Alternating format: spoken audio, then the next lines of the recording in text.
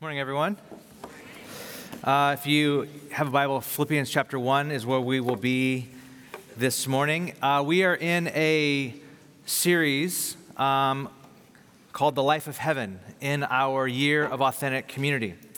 And in this series, we're calling it The Life of Heaven because Paul basically calls the church in Philippi a colony of heaven. And I know the word colony has all sorts of, comes with all sorts of trigger warnings for us, but simply it means this, that the Christian community is to be a place where the life of heaven is lived out, where we embody the life of heaven in wherever the church is to exist. And by that, we spread the life of heaven out in a city. I know it's taken on all kinds of horrible, and the church has used it for all sorts of horrible, horrific things. And if you read Philippians, it's the exact opposite of what the church has traditionally looked at, what it means to colonize something. It literally means for Paul to be like Jesus and give your life for the place that you're in, to have the same attitude as Christ, who gave up all his rights and gave up his entire life. Now, how do we live this life out? This is what we've been exploring with a specific look at how we do that in community. So we're in Philippians chapter 1. I'm going to start in verse 18. On the screen it says 18b. Whenever you see that, like someone says 18a or 18b, basically means the first half of the verse or the second half of the verse, okay? So 18b means the second half of the verse in chapter 18. In verse 18, second half. And then we'll read all the way down to verse 26. So let me start and then I will pray. Yes, and I will continue to rejoice, Paul says. For I know that through your prayers and God's provision of the Spirit of Jesus Christ, what has happened to me will turn out for my deliverance. I eagerly expect and hope that I will in no way be ashamed, but I will have sufficient courage, so that now, as always, Christ will be exalted in my body, whether by life or by death. For to me, to live is Christ, and to die is gain. If I am to go on living in the body, this will mean fruitful labor for me. Yet what shall I choose? I do not know. I am torn between the two. I desire to depart, therefore die, and be with Christ, which is better by far. But what is more necessary for you is that I remain in the body, remain alive. Convinced of this, I know that I will remain, and I will continue with all of you for your progress and joy in the faith, so that through my being with you again, your boasting in Christ will abound on account of me. This is God's word. Let's pray. Lord, thank you for the scriptures, that we can come to a place and be formed in the way of Jesus. We pray that by the Spirit that would be something done in partnership with what you want, what you're doing in our lives right now, and how you're making us more of a community, more of a hospitable place, more of a hospitable people. We pray for the sake of the gospel in San Francisco that you would beautify your church and that you would make us like you in every way. So that means for some of us confronting some things in some ways that we've been living or thinking. In other ways, it's comforting us and drawing near to us. In both of those ways, may you receive glory. And would you anoint me? I need all of my capacities. I want to submit to you in Jesus' name. Amen. Amen. In this text today, the text that I just read, we have the key to Paul's entire life and entire ministry. In here, we find his life mission, his aim, his goal, his purpose, his telos, the meaning of his entire life is all summed up right here. At the time of Paul's writing, he's in prison in Rome. He's there because he has been preaching the gospel of Jesus. And what that means, that he was preaching the gospel of Jesus and why he was thrown into prison, is because the gospel that Paul preached is that Jesus is Lord. And specifically, that Jesus is the risen Lord. And there's a few reasons why preaching that gospel got Paul thrown into prison in the Roman Empire. First off, Rome is the one who ultimately crushed Jesus by crucifying him on the cross. The cross was a Roman execution machine reserved for criminals of the state to crush them, to humiliate them, to end their regime, to end their sect or faction or whatever they were doing, to crush it. They did that with Jesus. It was the way they put an end to criminals and threats of any kind. Now, to say that Jesus is the risen Lord in the Roman Empire was to say that you tried to do that to Jesus, to crush him with your main form of doing that, which was crucifixion, and it didn't work. He rose from the dead. He beat you. He beat you at your own game. Not just that, he conquered even death. So to say that Jesus is Lord means whatever you were trying to do, Rome, to Jesus to shut him up, or to appease the Jewish leaders, it didn't work. He's alive. So it was kind of like a what's up? No, it didn't. It was like in your face. Okay. Also, to say that Jesus is Lord meant that Caesar is not Lord, because that was the common phrase, that Caesar is Lord. You would actually, if you're a Roman citizen, worship Caesar as Lord and offer him just a pinch of incense as a praise to Caesar. And Christians that said Jesus is Lord didn't do that. They're like, Jesus is Lord and Caesar is not Lord. Jesus is Lord. But also, when Paul would preach this gospel that Jesus is the risen Lord, people would come to faith in Jesus and live in radically different ways. Ways that if you read the book of Acts, when Paul would preach the gospel, people would come to faith in him and it would disrupt the economy. Like people would stop idol worshiping and it would literally disrupt the economy. They would take all their sorcery books and burn them publicly. Like we're not following this way anymore. They were political threats to the empire because they lived a life that was countercultural. So not only was Paul preaching a gospel that said Jesus is the risen Lord and what you try to do with him didn't work, and then Jesus is Lord and Caesar is not, but the effects of this gospel were affecting society. And for that reason, Paul was thrown into prison and beaten several different times. He is, at the time of this writing, once again in prison. We believe that he was in prison about 4 years or more. And he's writing to the church in Philippi, and he's thanking them because he received a gift from them, a financial gift to provide for his needs. And as he's writing, he's having, in chapter 1, the section that we just read, he's having this moment of introspection. He's having a moment of self-reflection. And this introspection is brought on by the reality that Paul doesn't know his future. He doesn't know whether he's going to live or die. He doesn't know what's going to happen to him. Paul is about to face a Roman court. He doesn't know when. It could be a year from now. It could be a month from now. And when he goes to the Roman court, he doesn't know what the verdict will be. If, like Jesus, he will be crucified as a criminal of the state like Christ was, or whether he'll be beaten and let go, or whether he'll just be left in prison to rot and die. He doesn't know what his fate will be.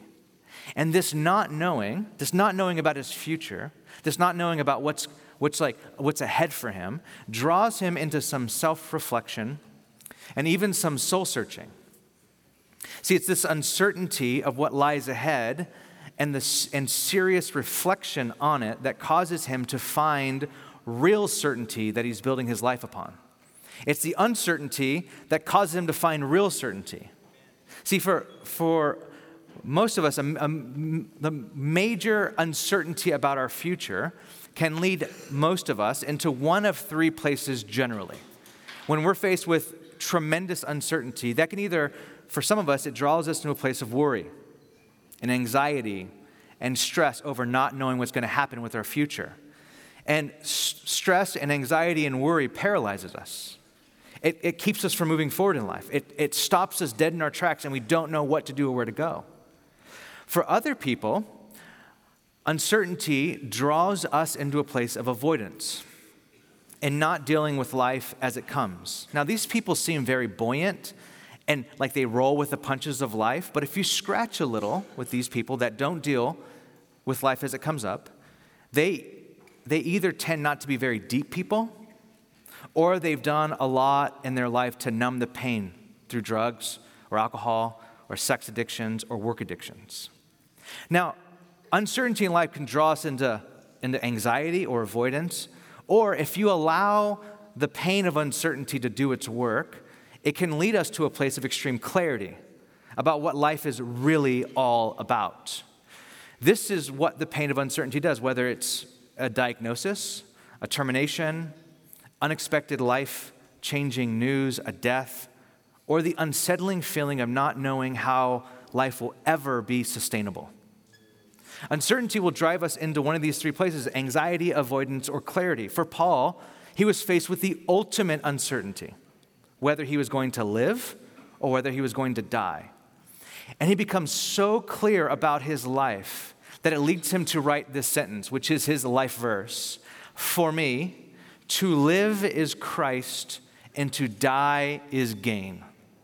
To live, his like wrestling with these uncertainty of what's going to happen led him to this a moment of just extreme clarity. He's like, you know what? For me, to live is Christ, and to die, I get to be with Christ. It's all good. That's clarity. That is extreme clarity. He knows exactly what his life is for, and he knows exactly what his death means. Now, the question is, how do we gain this kind of clarity for our lives, or maybe even our deaths? How do we get to a place where we're able to say, if you are a Christian, for me to live is Christ and to die is gain? How in the world do we get there? Or if you're not a Christian, how do you get to a place where you live for something bigger than yourself that fills you with your life with so much meaning that it brings about tremendous clarity in your life and also comfort and meaning in your death? Now, before we dive any deeper into any of this, I want to get something out of the way. You, like me, might find Paul irritating, insufferable. I often read the letters and the writings of Paul and find him to be someone that I probably would not get along with, that I would not go have a glass of wine with. He would be insufferable. He has so much tenacity, so much focus, so single-minded that it drives normal people crazy. And it drives us to admire him a little bit, but he's so single-minded. All it is, Christ, Christ, Christ, Christ. And if I die, Christ. If I live, Christ. I'm like, but what about like surfing? Or golf? Or like a movie? Christ. All of it, Christ. Okay, I'm going to find another friend now. That part, when I get to this verse, I say this. Now, this, to live as Christ, to die as gain, should preach, because it's truth. And like, for all of us, like, yes, to live as Christ. But to be honest, really, to live as Christ, for all of us to get there, it's really hard. Paul is there. I mean, he's in prison. He's suffering for Christ. And the more he suffers, the more he's like, it's all good. Because the more I suffer, the more I'm like Jesus, so keep it coming. And if you kill me, it's all good, because I get to go be with Jesus. And if I live, I'll just keep preaching Jesus. And you're like, I wouldn't hang out with you. I wouldn't spend time with you. But we also kind of admire that kind of focus and that resolve too, because I think if we really thought about it, we want that kind of single-mindedness. Soren Kierkegaard said, to be a saint means to will the one thing. Sainthood for Kierkegaard meant you could will the one thing, namely God and the life of service to which faith in God calls us. To will the one thing. Now, Paul is quite literally a saint. He's St. Paul. So he can will the one thing. And what's that one thing? Christ. To live as Christ. To die as gain because I get to be with Christ. Now, we might get irritated. I might get irritated with Paul and people like him, because if we were honest, most of us struggle with this kind of commitment to a few things, let alone the one thing. In our overstimulated restlessness, and even oftentimes our own grandiosity, we are afraid of making permanent commitments. We have commitment anxiety. We are more afraid of making commitments that would probably even cost us our life. Most of us, if we think about it, we really struggle to will the one thing in life. I think many of us would love to say that Christ drives all that we do, that for me to live is Christ and to die is gain. I want to say that. I'm having a hard time these days saying to die is gain. Like, I don't want to die. Like, I just had a baby. Like, I I've been thinking about this a lot. There was a season in my life where I'm like, go to San Francisco, if we die, we die. Like I get on a plane to go do some ministry thing. If I die, I die. Like to live as Christ, to die is gain. And now I'm like, to live as Christ, to die is like, oh, can you wait a minute? Like, I want to see her grow up. I need to teach her a few things. There's some things I learned in life, like that sort of thing. Like I can't, it's honestly right now it's a struggle. It's a struggle to say to die is gain. I want to say that. To will the one thing. It's a really hard thing to do. So as we look at what Paul went through to gain this kind of clarity and focus in his Christian life, I'd like us all to take a deep breath and say, Lord, I believe, but help my unbelief. Or to take a deep breath and use Paul's hopeful words from last week where he said, he who began a good work in you will complete it. So we might not be able to be completely here yet, but let's just say, Lord, we want to get here. If you're a Christian in here, you should want to be able to say, to live as Christ, die as gain. How does Paul get this kind of clarity? First, notice that Paul had tremendous curiosity about his life. Paul was a tremendously curious person. As Paul is wrestling with the uncertainty of his future, he starts to ask himself a series of questions about life and about death and about his future. And the questions are how he doesn't know whether he wants to live or die. He starts to think about the question, what would happen if I kept on living? If I make it through prison, what will my life be about? If I don't make it through prison and I die here or I'm executed, what will that mean? It's this posture of curiosity about his uncertain future that brings in the clarity of what his life is really about. See, oftentimes it's the questions we ask about the world and about God that go on to define our destiny in life. My question that I've been asking myself over the last couple of years has been, who am I becoming with the decisions that I'm making? With the habits that I'm formed, the things that I do with my weekends, the things that I do with my free time, the things that I do with my money. Who am I becoming by doing this? What kind of person am I becoming? Ashley and I are fasting online shopping for Lent. I know I'm not supposed to talk about that publicly because of jinx fasting or whatever, but it's more of a shameful thing than anything, to be honest. The reason why we decided to fast online shopping was because as a family, Amazon was way too easy. It's so easy to order. And I would come home from work, and every single day I come home from work, there would be boxes in front of my house. Almost every single day. And every Wednesday night after community group, I would find myself downstairs in the garage breaking down 10 to 20 boxes, putting them in a little perfect 2x2 squares so that the trash collectors pick them up. And I would ask myself, what kind of person am I becoming by doing this every week? I mean, I was getting really good at breaking down boxes.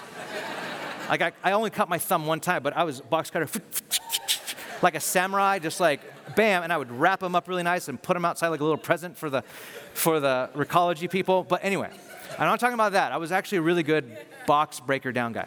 But what kind of person am I becoming that things are this accessible to me and so easy to get? What am I teaching my daughter about the way the world works if I keep doing this, if we keep doing this? These are the conversations. Who am I becoming by being an online consumer? What kind of person am I becoming? It's the questions about our own life and curiosity towards that can wake us up from our own insanity by just asking the question, what kind of person am I becoming? What do I want out of this life? What does God want out of my life? Look at verse 22. Paul's life had boiled down to two simple choices, life or death. Not what is he going to eat tonight, not what should he do with his 401k, not what city will he put down roots in. It's simple, life or death. And in verse 23 and 24, he says that if I live, that will mean fruitful labor. Meaning, if I go on living, I'll continue to live a life of purpose that will, I am confident, produce fruit in other people's life and for the kingdom of God.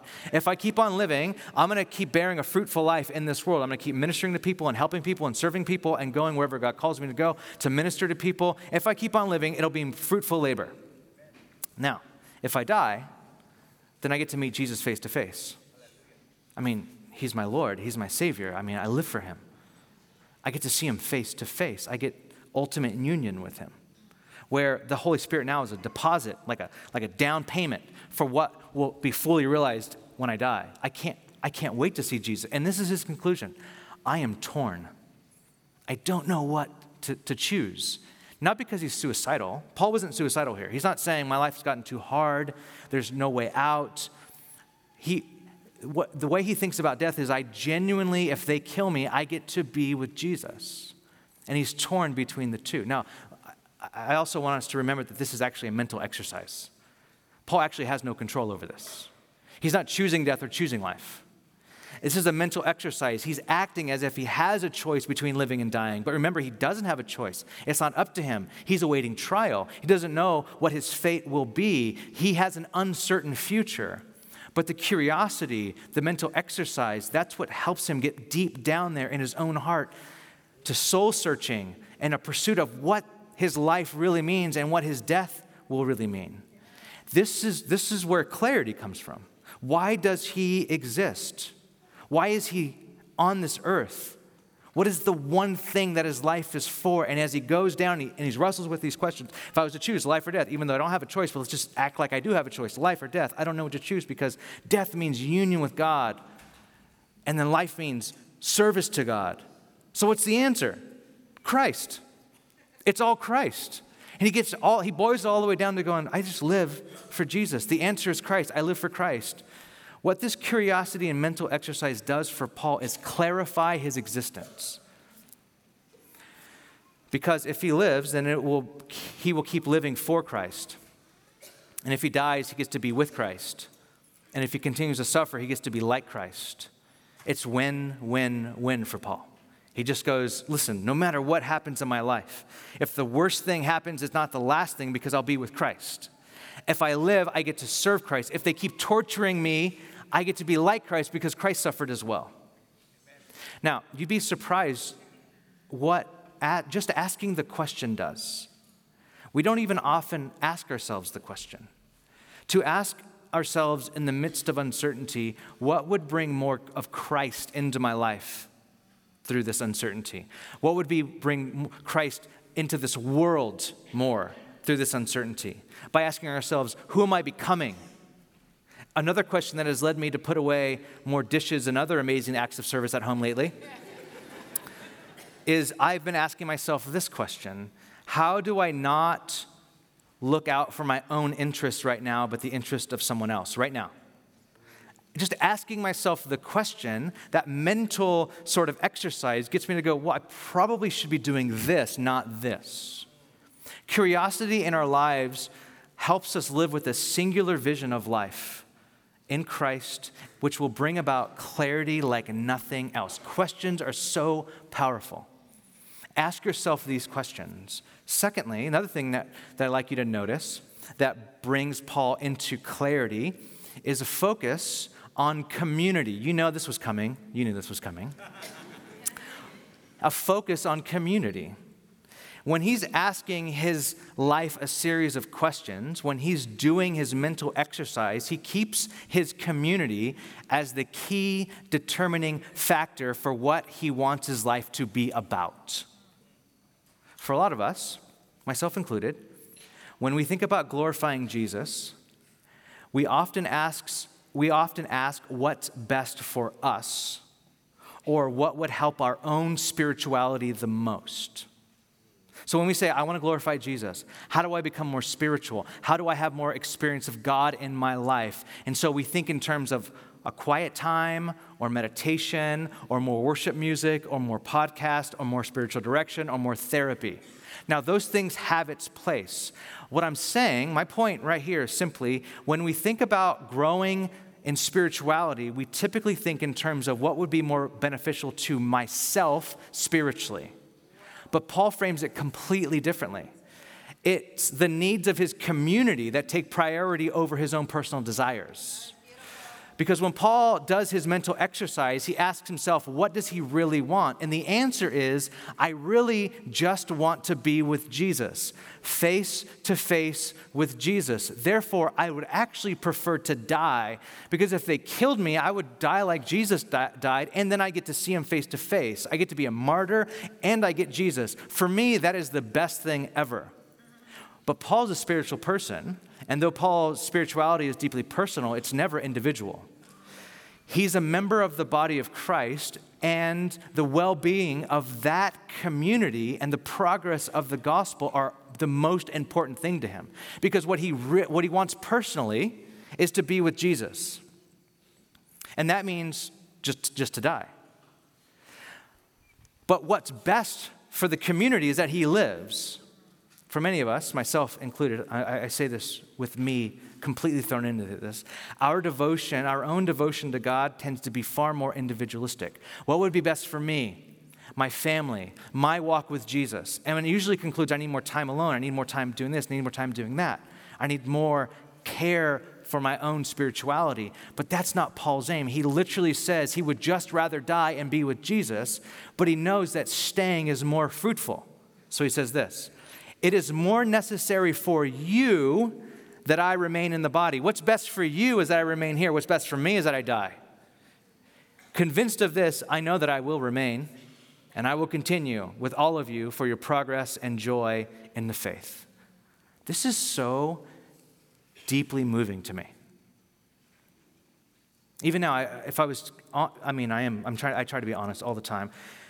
There's so many times I've thought about changing careers, changing what I do or where I do what I do, how it would be much better for my family, for my career, and even my own sanity to think of a change, to think of doing ministry somewhere else, somewhere easier. But then again, what's best for God's church, God's mission, the gospel in this city? And I have to say before God, when I do that, and Ashley always pushes me toward that, it always means staying here for fruitful labor. And I'm always torn. But what's best for not just me? I admire this, but it's so, I actually have to go through this whole process almost every year. Because I, like a lot of you, it's living in community, making community like a priority is a hard thing to do, especially in our hyper-individualistic culture. Paul, though he drives me crazy sometimes, is an inspiration when it comes to this for me. Because there are things that would be better for me, but not for others. And the others should be considered more than me. That's next week, Philippians 2. His community gives him a clarity about his life and what to choose that, frankly, just thinking about ourselves and our own happiness will never, ever bring. When we think about ourselves and make decisions based on ourselves so that we can be happy, it actually never brings about the happiness that we think it promises. But it's thinking about the other, it's thinking about the community that act, and it's almost a denial of self that brings the very thing you want in life. When we did our all-church survey, one of the questions that was on there was, this was in December, and the question was, would your community at Reality SF be reason enough to decline moving to another city for a better job opportunity? 66% of you said no. 30% said yes. 4% of you said convince me, I think. I think that was said I don't know. That means convince me. Okay, so 66 said no. Now, why? Here's the question. Why did we put that question in there? There was an article in The Atlantic a couple weeks ago called "Workism is Making Americans Miserable" by Derek Thompson. An amazing article. Google it, find it. Workism is making Americans miserable. Here's some highlights from this article. Work has morphed into a kind of religion, promising identity, transcendence, and community. Call it workism. What is workism? It's the belief that work is not only necessary to economic production, but also the centerpiece of one's identity and life's purpose, and the belief that any policy to promote human welfare must always encourage more work. There is nothing wrong with work when work must be done, and there is no question that an elite obsession with meaningful work will produce a handful of winners who hit the workist lottery, busy, rich, and deeply fulfilled. But a culture that funnels its dreams of self-actualization into salaried jobs is setting itself up for collective anxiety, mass disappointment, and inevitable burnout. We've created this idea that the meaning of life should be found in work, says Oren Cass, the author of the book, The Once and Future Worker. We tell young people that their work should be their passion. Don't give up until you find a job that you love, we say. You should be changing the world, we tell them. That is the message in commencement addresses, in pop culture, and frankly, in media, including The Atlantic. But our desks were never meant to be our altars. The modern labor force evolved to serve the needs of consumers and capitalists, not to satisfy tens of millions of people seeking transcendence at the office.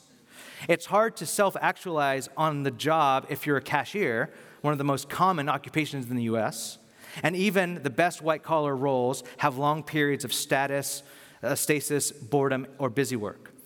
This mismatch between expectations and reality is a recipe for severe disappointment, if not outright misery. And it might explain why rates of depression and anxiety in the U.S. are substantially higher than they were in the 1980s, according to a 2014 study. The problem with this gospel, your dream job is out there, so never stop hustling, is that it's a blueprint for spiritual and physical exhaustion. Long hours don't make anyone more productive or creative. They make people stressed, tired, and bitter. But the overwork myths survive because they justify the extreme wealth created for a small group of elite techies, Griffith writes. And this is it, this paragraph right here.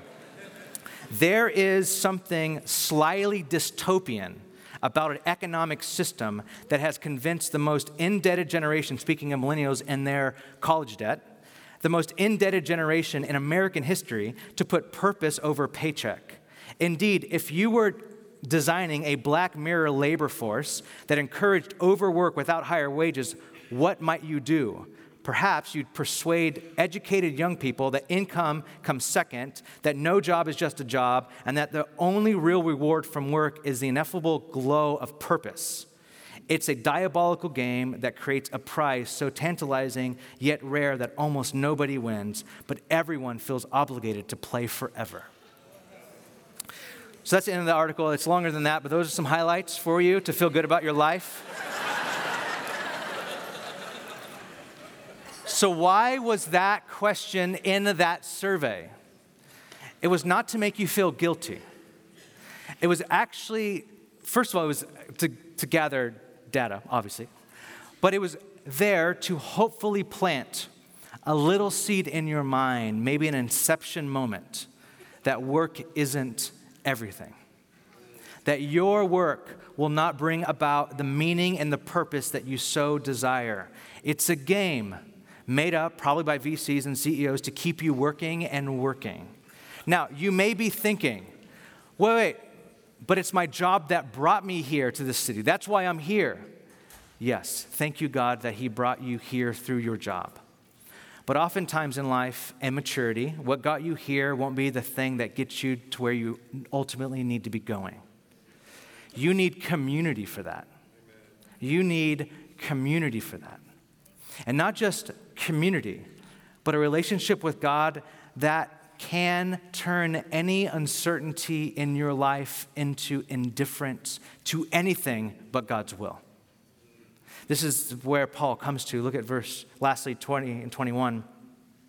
Paul says, I eagerly expect and hope that I will in no way be ashamed, but will have sufficient courage when he faces the court, so that now as always, Christ will be exalted in my body, whether by life or by death.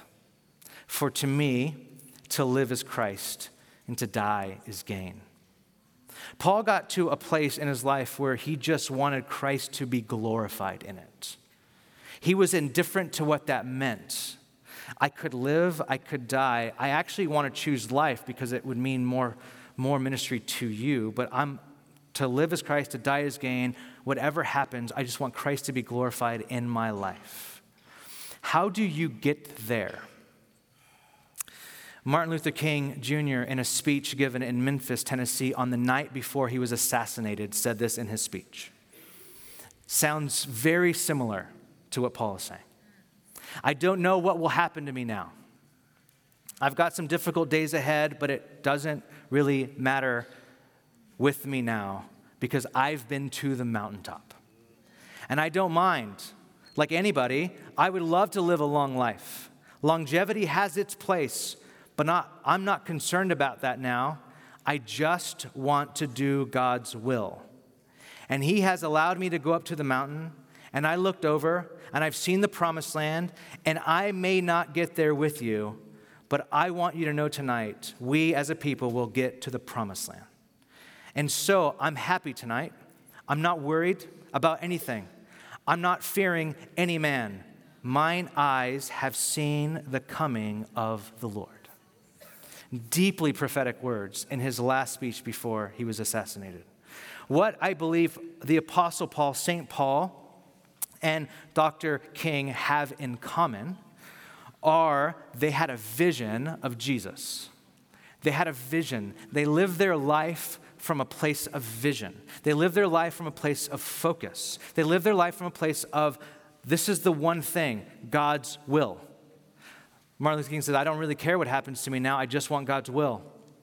That was the vision. For Paul, it was when Jesus met him and knocked him off his horse and said, follow me. For Martin Luther King, he talks about when he went to the mountaintop and he saw the future, he saw what was possible in this life or the next. Getting a vision of God will come differently for everyone. But first, I'd like to say you must be open to it. And then, once you have it, not to let yourself off the hook from what you saw. I think a lot of us might have had a vision of Jesus in summer camp in junior high. But you lived a lot of life between junior high and now, and so you discount that voice. You've let yourself off the hook from what Jesus called you to. Some of you had it in college, others maybe very recently, where you had a vision, a clarity moment with God. It doesn't matter when it happens. What matters is not allowing yourself to be unconvinced of it or persuaded out of it by the insanity of our world or the allure of tech money. To seriously go, this is what my life is about. And if I've gone insane and made it about something else, I need to get back to the vision that God's called me to. So ask yourself this question and be open to God's Spirit as you do. When was the last time you had a vision of Jesus? When's the last time he spoke to you in a moment of clarity? When was that time? And no matter how long ago it was it? What did he say? And are you doing what he said? And if not, go back. There's these moments that I think that God gives us of extreme clarity where I don't think he lets us off the hook. I think that we will show up one day and remember in 97 when I told you that thing? Yeah, I think I remember that. You're but you never talked to me. He's I talked to you then. But you didn't keep speaking to me. I spoke to you. You just do the thing that I called you to do. This is what your life was supposed to be about. I think for every single Christian, we have these moments of clarity. For some, it's super, super clear. For others, it's clear to us. But I think in our spirit, we know it. And it's to discern that and to go back. And if you haven't had that moment, to ask God, God, give me clarity. Give me clarity, and let me ask really deep questions about my life right now.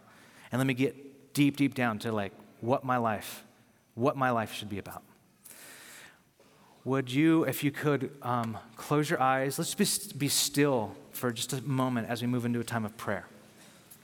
Close your eyes. Would you open up your hands to God in a posture of openness to him, of awareness of him even right now?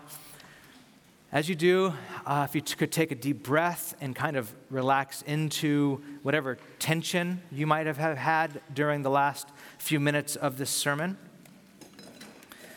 Holy Spirit, I pray you would come now.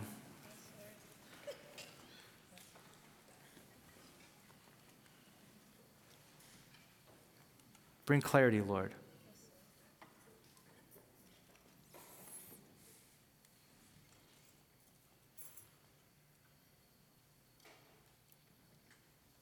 Use our memory, God, our feelings of nostalgia, our moments of connectedness to some feeling that we felt way a long time ago where you gave us this perfect clarity about our lives.